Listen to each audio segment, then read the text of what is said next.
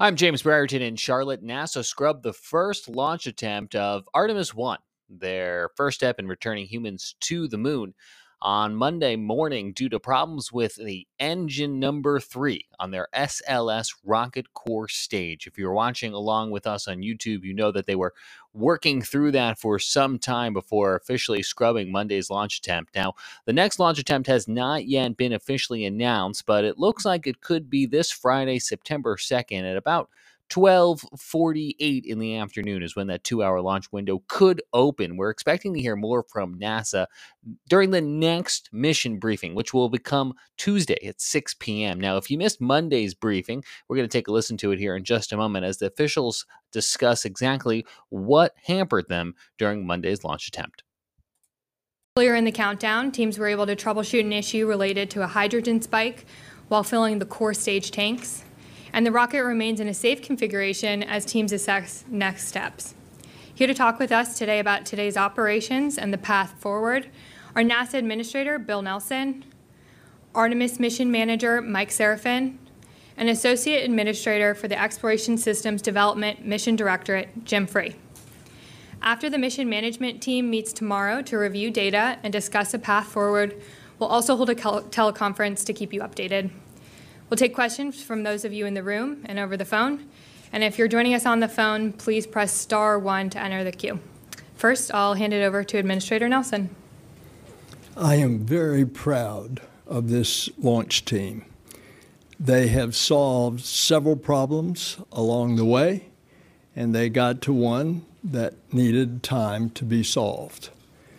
I am very grateful to you all for your patience. This is a brand new rocket. It's not going to fly until it's ready. There are millions of components of this rocket and its systems, and needless to say, the complexity is daunting when you bring it all into the focus of a countdown. You all, no doubt, have been up for some period of time. Our remarks are going to be short, and we will open it up for your questions. I want to say that the Vice President was here. She was pumped the entire time. She is very bullish on our space program and on this particular program of going back to the moon and going to Mars. We had her meet with assembled guests. We had her meet with members of Congress that were here. She toured the ONC building and saw the Artemis hardware there for the future. And overall, she had a very productive visit. And I would expect that you will see her at a future launch. I want to say that understand that scrubs are just a part of this program. On the space flight that I participated in, Hoot Gibson, the commander, 36 and a half years ago, we scrubbed 4 times on the pad. It was the better part of a month. And looking back, had we, after the 5th try, got off to a perfect mission, it would have not been a good day had we launched on any one of those 4 scrubs. So when you're dealing in a high-risk business and space flight is risky, that's what you do.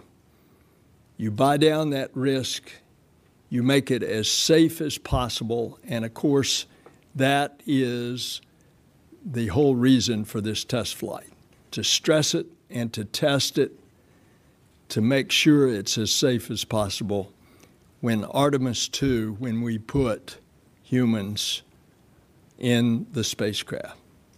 So for the details, let me turn it over to Mike Serafin. Well, good afternoon. It's been a very dynamic 48 hours since I was last here to talk to you. The technical issues that the team has worked through, they've overcome a number of them, but we ran into one that we need a little more time to look at. But the spaceport, America's spaceport, has been very dynamic. We watched a launch control center, a new spacecraft, and a new rocket come to life. And we watched the media show up. We watched thousands of visitors show up in America watch this new activity. So it's been a very dynamic 48 hours. Since we had our Launch Minus 2-day mission management team meeting, the operations team out of the Launch Control Center entered their launch countdown Saturday morning. And then Saturday afternoon, we had a couple of lightning strikes out at the pad. We have a 32-story tall rocket out there, and there were lightning strikes on towers 1 and 2. And our technical teams very quickly resolved that there were no issues with the vehicle through timely analysis and timely data assessment. Saturday afternoon, we also closed out an action from the Launch Minus 2-day mission management team, which was to re-verify our communications coverage associated with some late changes that we had with the rocket and the spacecraft, and the team got comfortable with the communications coverage plan. And then Sunday was largely a day of rest and a day of preparation for the team. And late Sunday evening, a subset of the team came in for the tanking meeting. Myself and our launch director, Charlie Blackwell Thompson, and our propulsive elements came in at 10:50 this evening, or the prior evening, and we reassessed the readiness to load the vehicle with cryogenic oxygen, cryogenic fuel, and we were go for that. We had a go weather forecast, which was 20% chance of lightning, 40% chance of precipitation throughout the cryo loading period. And right around that same time frame, the team encountered an issue with the verification of the Orion flight software. It took about 11 minutes to have a command acknowledged to help verify the flight software, and it was a simple misconfiguration. One of the command and control modules was not activated, and the team quickly resolved that.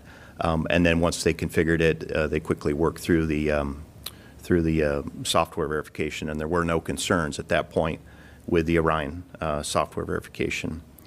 The tanking meeting itself was very clean. We were done in 30 minutes, and we gave the go for tanking. Shortly thereafter, the Kennedy Space Center went into a lightning alert, and the tanking was delayed for about an hour. And then once the cryo loading started, we started the loading of the hydrogen. The team quickly encountered a hydrogen leak at the 8-inch quick disconnect, which is our fill and drain, and that happened when they went into the fast fill phase.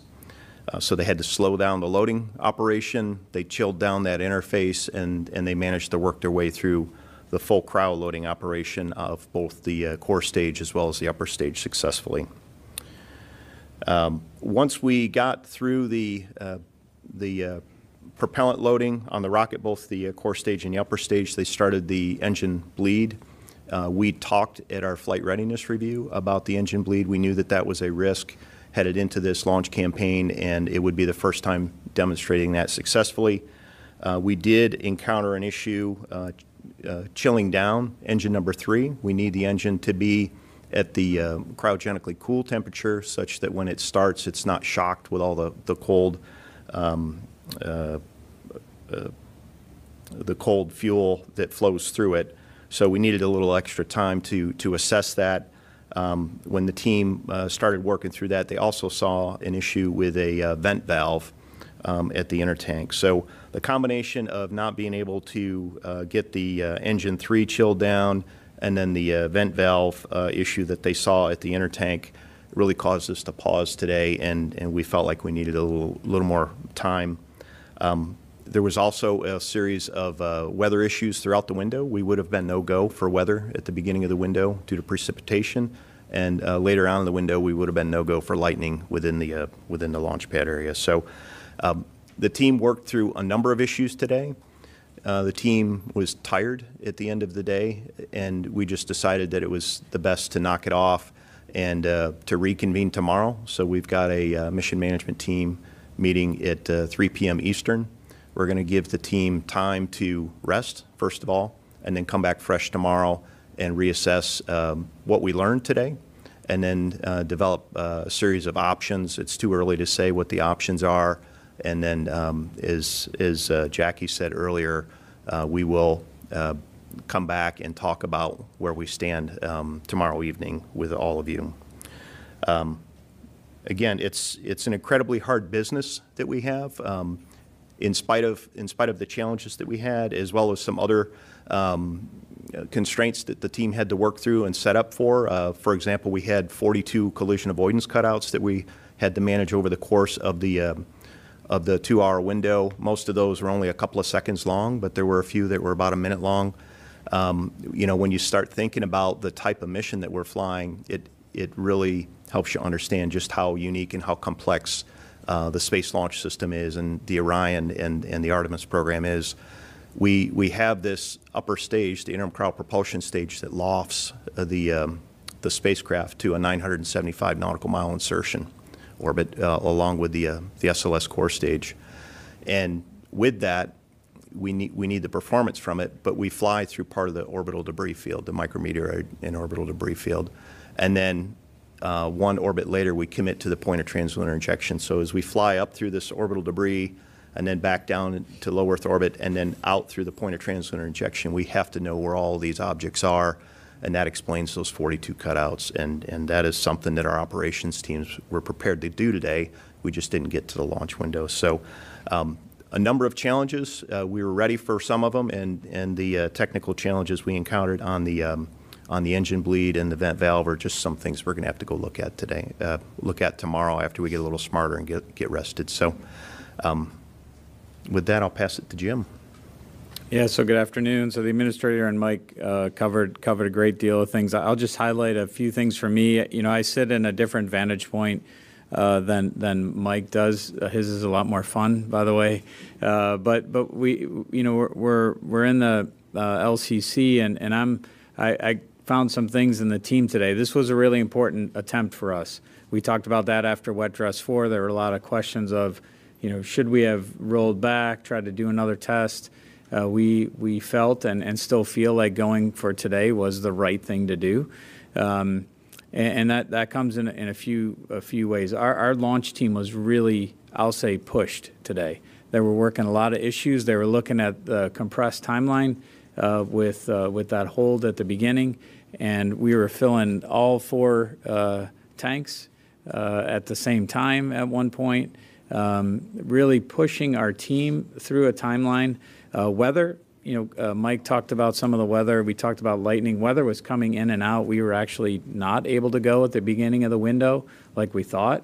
There was a lot of comms from the launch weather officer.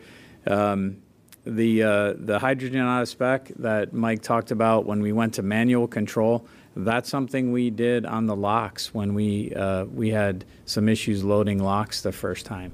Going to that manual control to me is learning. And getting through the first hydrogen leak that we had, that was the same leak we had on the same line to the same level. And when we started to do the manual fast fill, honestly, it kept climbing, and I thought there's no way we're going to get out of this, and that got us out of it.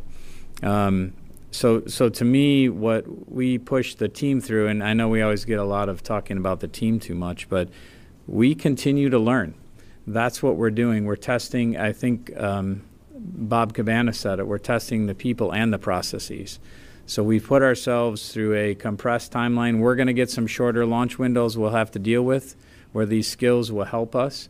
I know you've heard from Charlie about extending our timeline about an hour earlier to give us time to work things. I think that helped us today to work things.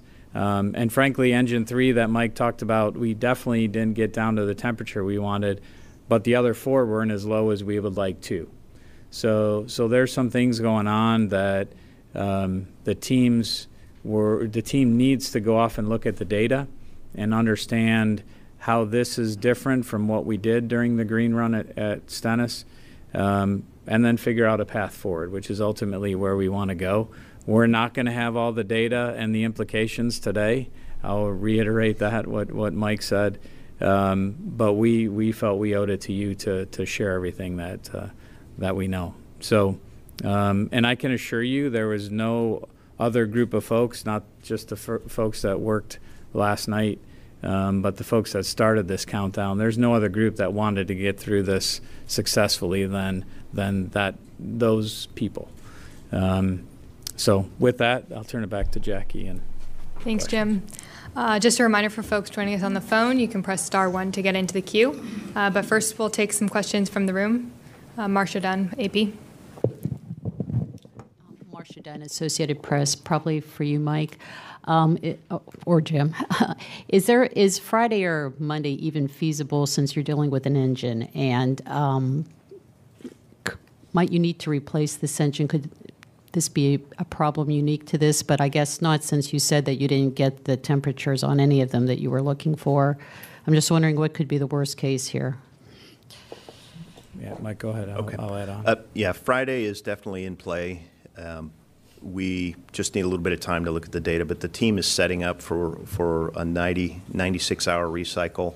So they're still holding in the launch countdown configuration, and we're preserving the option for Friday. They're replenishing the commodities out at Launch Complex 39B. You'll see some of those activities tomorrow.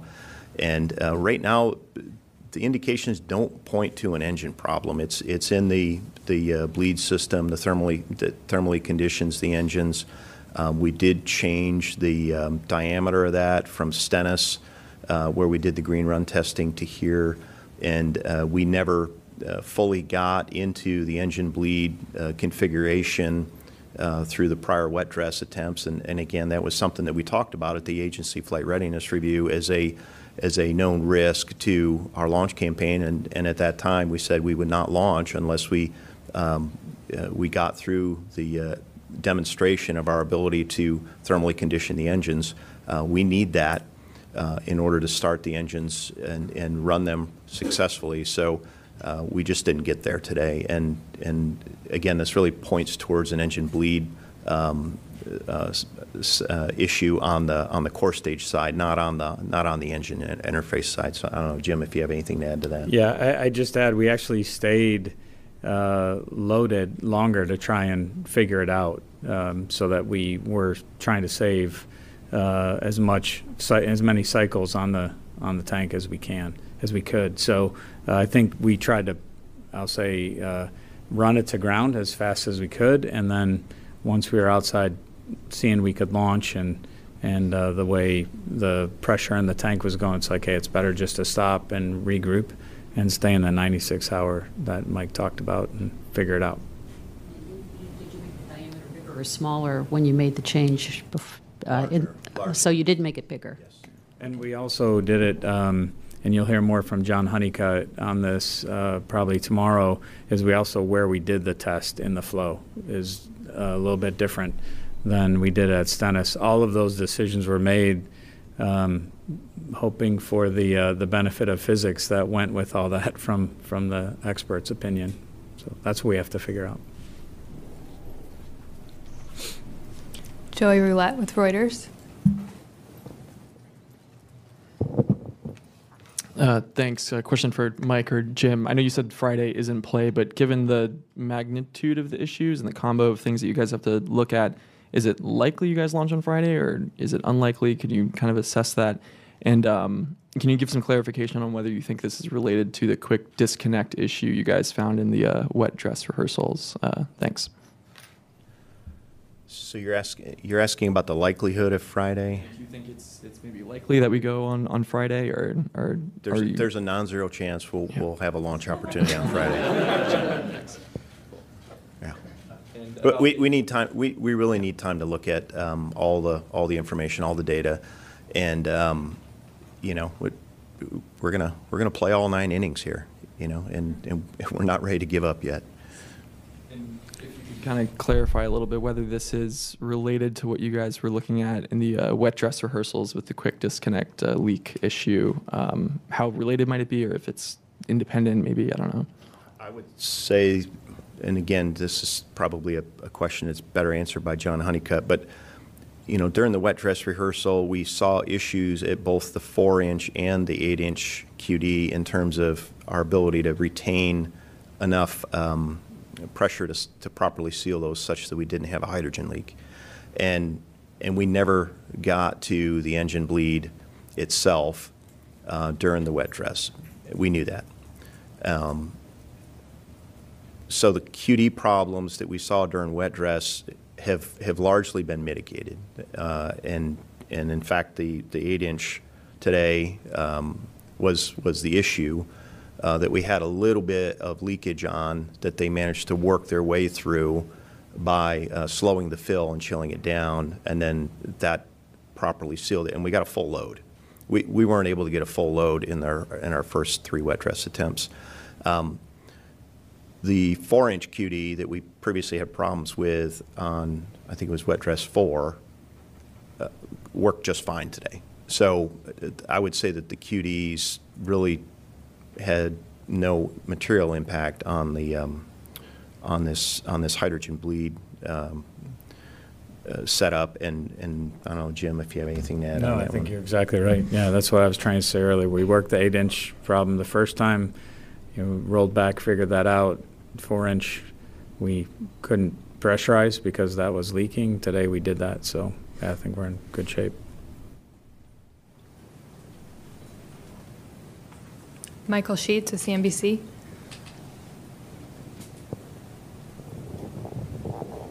Michael Sheets of CNBC. My question is for Mike. I'm curious to get a little more learnings on the other side of things, which is the possibility of a rollback. Given the data that you've seen so far, how likely does that seem? And if you were to roll it back to the pad, where does that reset the timeline in terms of your guys' next launch opportunity? I'd say that's getting ahead of our data reviews, and we need the team to get rested and come back tomorrow, and we'll see what the data tells us. I'll recycle a line from earlier. There's a non-zero chance, but we're going to do our best to see where the data leads us, and if we can resolve this operationally out at the pad, there won't be any need for that. And if we can resolve this operationally out at the pad in the next 48 hours, 72 hours, Friday is definitely in play. So we just need to see. We need to see what the art of the possible is. We need the team to digest what we've learned, and we'll take it from there. Thanks, Mike. Ken Chang with the New York Times. Yeah, hi. This is for Mr. Serafin. I was wondering if you could give us a quick primer about how the hydrogen bleed system works. Sounds like it's the plumbing from the hydrogen tank to the engines. What was changed and why? And did anything like this occur during Green Run at Stennis? Yeah, I will defer that one to John Honeycutt tomorrow. I know we increased the diameter of the bleed that is used to increase the flow to the engines, but beyond that, it would be kind of getting out of my experience base to talk about what other changes there were. So if you could ask that to John tomorrow. Jeff Faust with Space News.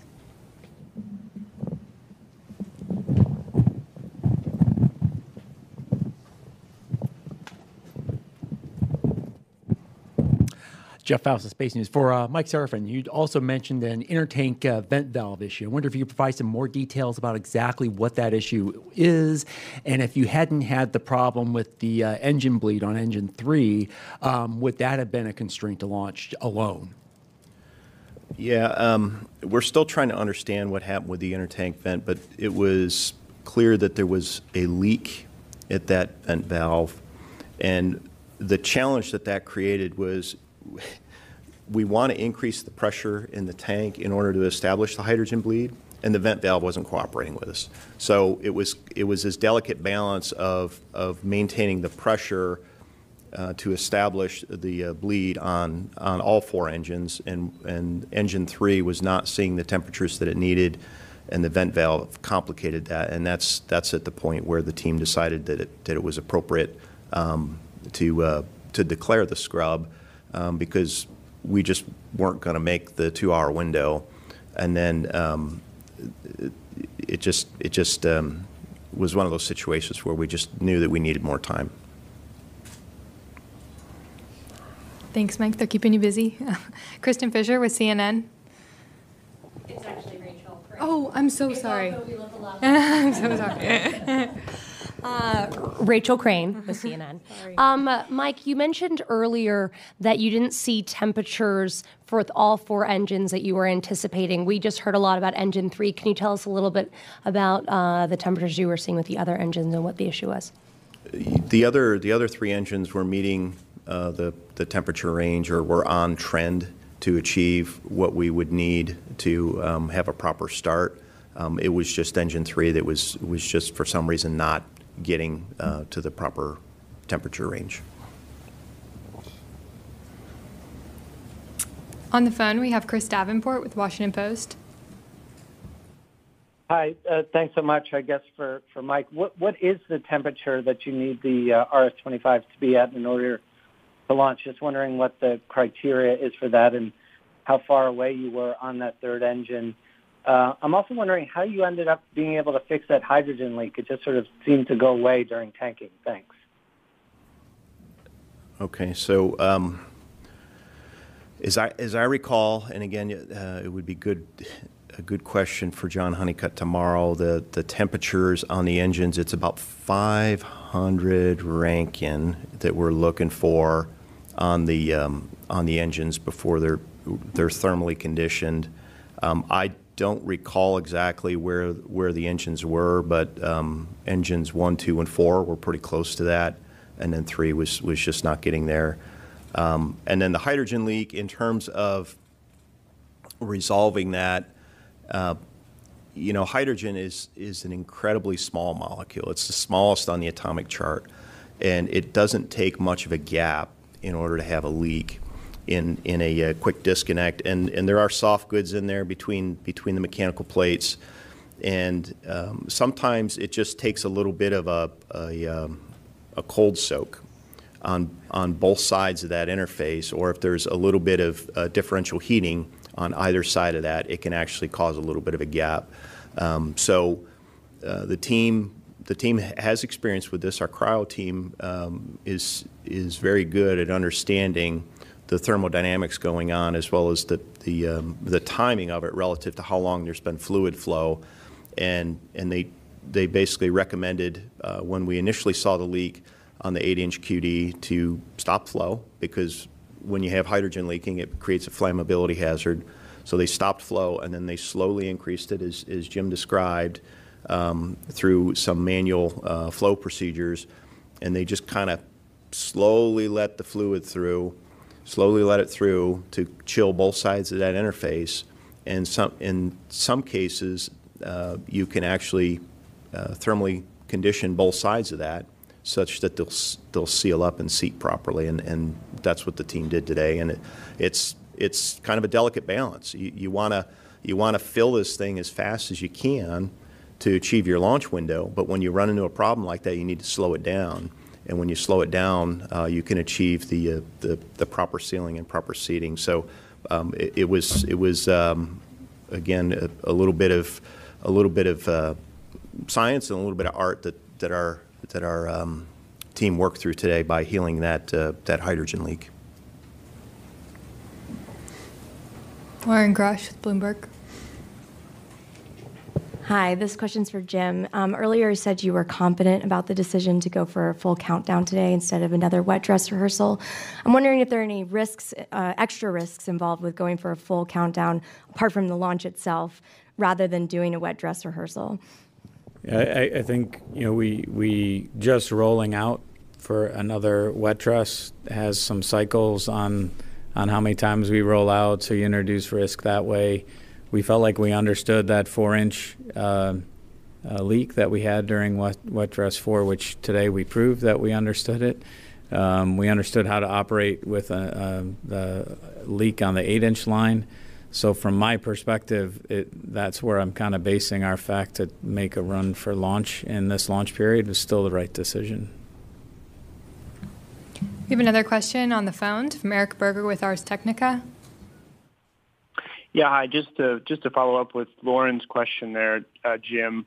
You have done effectively 5 wet dress tests now at Kennedy, and you haven't gone all the way through on any of them. Can you just talk maybe a little bit more about why you don't think it's prudent to complete a wet dress test, which would have identified, I think, this RS-25 chilling issue today if you had gone through the wet dress? Thanks.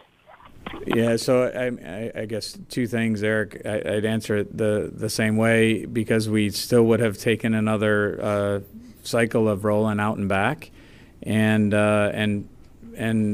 we're going to learn every time we come out here. If you go back in history at how many times the different Apollo vehicles came out and tested prior to launch, how many times they scrubbed.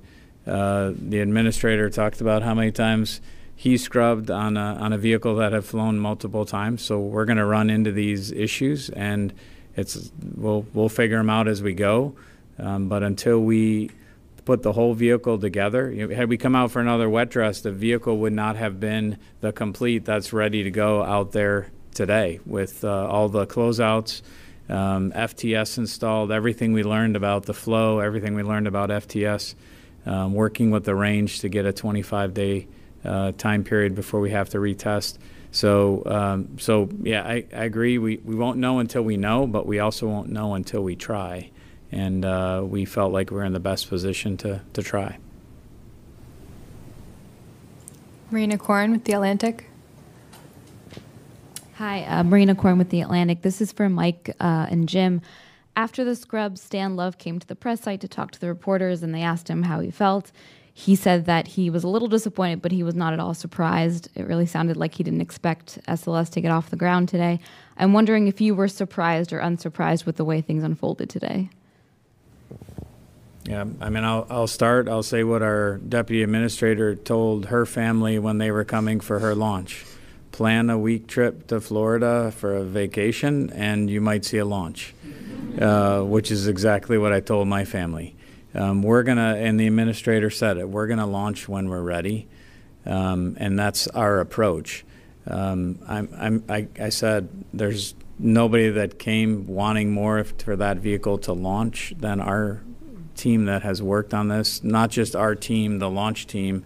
There were a lot of folks that have put their careers into this, but everybody wants it to be successful, and ultimately our job is to make it as successful as we can. And we might get to another one where there's another issue and we decide not to fly. That's the most important decision we can make, because we are building. Kathy Leaders gave a great speech at an awards event the other night, and I was talking about Artemis 1, and then she got up behind me and said, this is just the beginning. So we need to make sure we do this right and prudently. Yeah, I think we all want to see that next milestone, that next step, and seeing smoke and fire is something that everybody enjoys. But we're not going to let another hurdle deter us from trying to achieve that next step. And yeah, this is an incredibly hard business. We're trying to do something that hasn't been done in over 50 years. And we're doing it with new technology. We're doing it with new operators and new teams and new command and control and new software. And as Jim said, we're learning all along the way. This is one of the things that we love about the agency is it's a learning organization, and we take pride in lessons learned and applying them. And I think the fact that we went from having issues just loading the core stage to getting all the way through cryo loading and having a fully configured vehicle and just not quite getting to this engine bleed is a sign that we've applied a lot of lessons learned, and we are trying to get to that next step, and that again is not going to deter us from trying to achieve it. Here in the third row.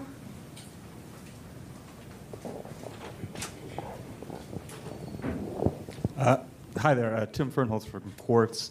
I was curious, we heard on the commentary that the flight controllers came up with a couple plans to try and fix the engine issue during that hold. Can you tell us what was tried and maybe give us some insight into the scene in the control room when those decisions were being made? Yeah, I'll take a crack at that. There are what we call pre-planned procedures that the team has, and the team worked through those, like doing when we had the initial hydrogen leak on the 8-inch QD. You do what they call a stop, flow, and revert, and then you try again. And those things the team worked through very efficiently, and it was very methodical, and they had, again, to kind of have this delicate balance of wanting to increase the flow rate as quickly as we could to get that tank full so we could meet our launch window, but do it at a slow enough pace that that we didn't spring another leak, and that the interface could get thermally conditioned and seal up. And they worked through it very methodically. And when we ran into the engine bleed condition, they noted it. They worked through the fact that 3 of the 4 engines looked pretty good in terms of the thermal conditioning, and this engine 3 was the outlier. They tried a couple of steps. They consulted with the engineering teams that provide technical support from the design center. In this case, it's Boeing and Aerojet Rocketdyne are the technical experts, whether it's on the core stage or the liquid engine side, and they worked together very efficiently as a team. There was quite a bit of chatter when we got outside of the pre-planned contingency, and then they brought back a strategy on how to reestablish the engine bleed, and we just weren't successful when we ran into this intertank vent valve issue that complicated our ability to maintain pressure there. And it was at that point that the team just focused solely on managing the pressure of the tank, because you're preserving the flight hardware within its design limits. And then once they did that, we decided that it was time to knock it off. There's also a process. I mean, the team goes over to an anomaly loop where they're working things at that particular non-conformance or issue, and they come back and say, here's our plan, can you give us some time to work it? And they'll sometimes talk about a time and go off and play it against a software model in another firing room, or back in the design center in Huntsville, or out at Aerojet Rocketdyne, and then come back with that data. And the NASA test director and the launch director are encouraging them to, hey, we haven't heard from you in the time frame, right? Because they're trying to get all the data, but those two are trying to manage the flow and what we have left in the launch window. So that's kind of the process that's always going on across all anomalies, not just that one. Tom Costello with NBC. Hi, good afternoon. You all are probably exhausted, so thank you for taking time to talk to us and talk through all of this. I'm wondering, as you do talk through all of these steps, and you all have mentioned various experiences that the Apollo crews and the Apollo mission control also dealt with, does it give you a new appreciation for, or as you look at all of this, do you hearken back to what your predecessors were doing 50-plus years ago? I'm just wondering how you think about where you are today, and you juxtapose that against what the Apollo folks went through 50-plus years ago. Randy Bresnik said it best the other day, right? They didn't know it could be done, which is even more impressive, right? We've seen it done. We're trying this with a new vehicle, so it's really impressive to me to think they didn't even know that it could be done. It's kind of, you don't know how hard it is because of what's laid out in front of you. So I think for that, the shuttle program, the ISS program, those are all programs we learn from and have an appreciation for the challenges that go with it. But my faith in this team is ongoing. So I know we'll get through it because they've seen it done before and they understand this vehicle. Tom, one thing that will show you the difference between Apollo and Artemis. They went step by step. There was Apollo 7, then 8 around the moon, then 9 where back in low Earth orbit, where they separated the lunar lander and prepared that docking again. You think about that, 7, 8, and 9. That's all wrapped up in this Artemis 1. And then they went on to Apollo 10. Tom Stafford, who, by the way, was with us today and got a standing ovation from our guest, and then 11, and that was the part of what is going to be Artemis 2, and then Artemis 3. So it's really a compression of a lot of the things, and we're standing on the shoulders of those who had been there before, but with a completely different vehicle. So we're running up on the end of our time. I think we have time for two more. Micah Maidenberg with Wall Street Journal.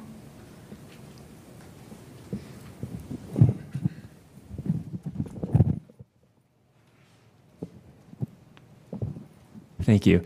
Micah Maidenberg, Wall Street Journal. Hey, Mike, you talked about the issue being on the core side and not on the engine interface side. Could you kind of elaborate on that? And have you had any conversations, or anybody on your team had any conversations initially with the folks at Boeing, just given their role on the core side? Well, we certainly did discuss whether or not there was an engine problem. And Marcia's question earlier was kind of alluding to, do we need to remove and replace an engine? And there's no indication that we're in that type of scenario at this point. Boeing is a part of our engineering team that is in the Launch Control Center. Boeing is on the mission management team, and they're integral to the overall operation. And we did tap their expertise, and we have a whole host of technical experts aside from Boeing. Our NASA Engineering and Safety Center, some of the tech fellows are involved from that organization, as well as our NASA chief engineers from the Marshall Space Flight Center, folks like Dr. John Blevins and a number of other folks, all weighed in and helped troubleshoot the issue today alongside our Boeing and Aerojet Rocketdyne partners. And that's kind of where we got to today. Was at the end of a long day, we ran into not one issue, but kind of a compounding issue between the bleed and the vent valve that we just again decided that it was appropriate to knock it off, given the configuration that we're in. So yeah, that's kind of where we got to. One last question. Irene Klotz with Aviation Week. Thanks. This is kind of a physics question.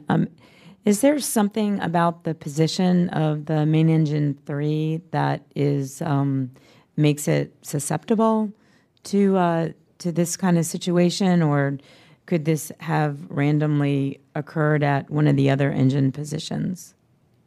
Only because I talked with Honeycutt, he brought this up. He asked his team to go off and look at that.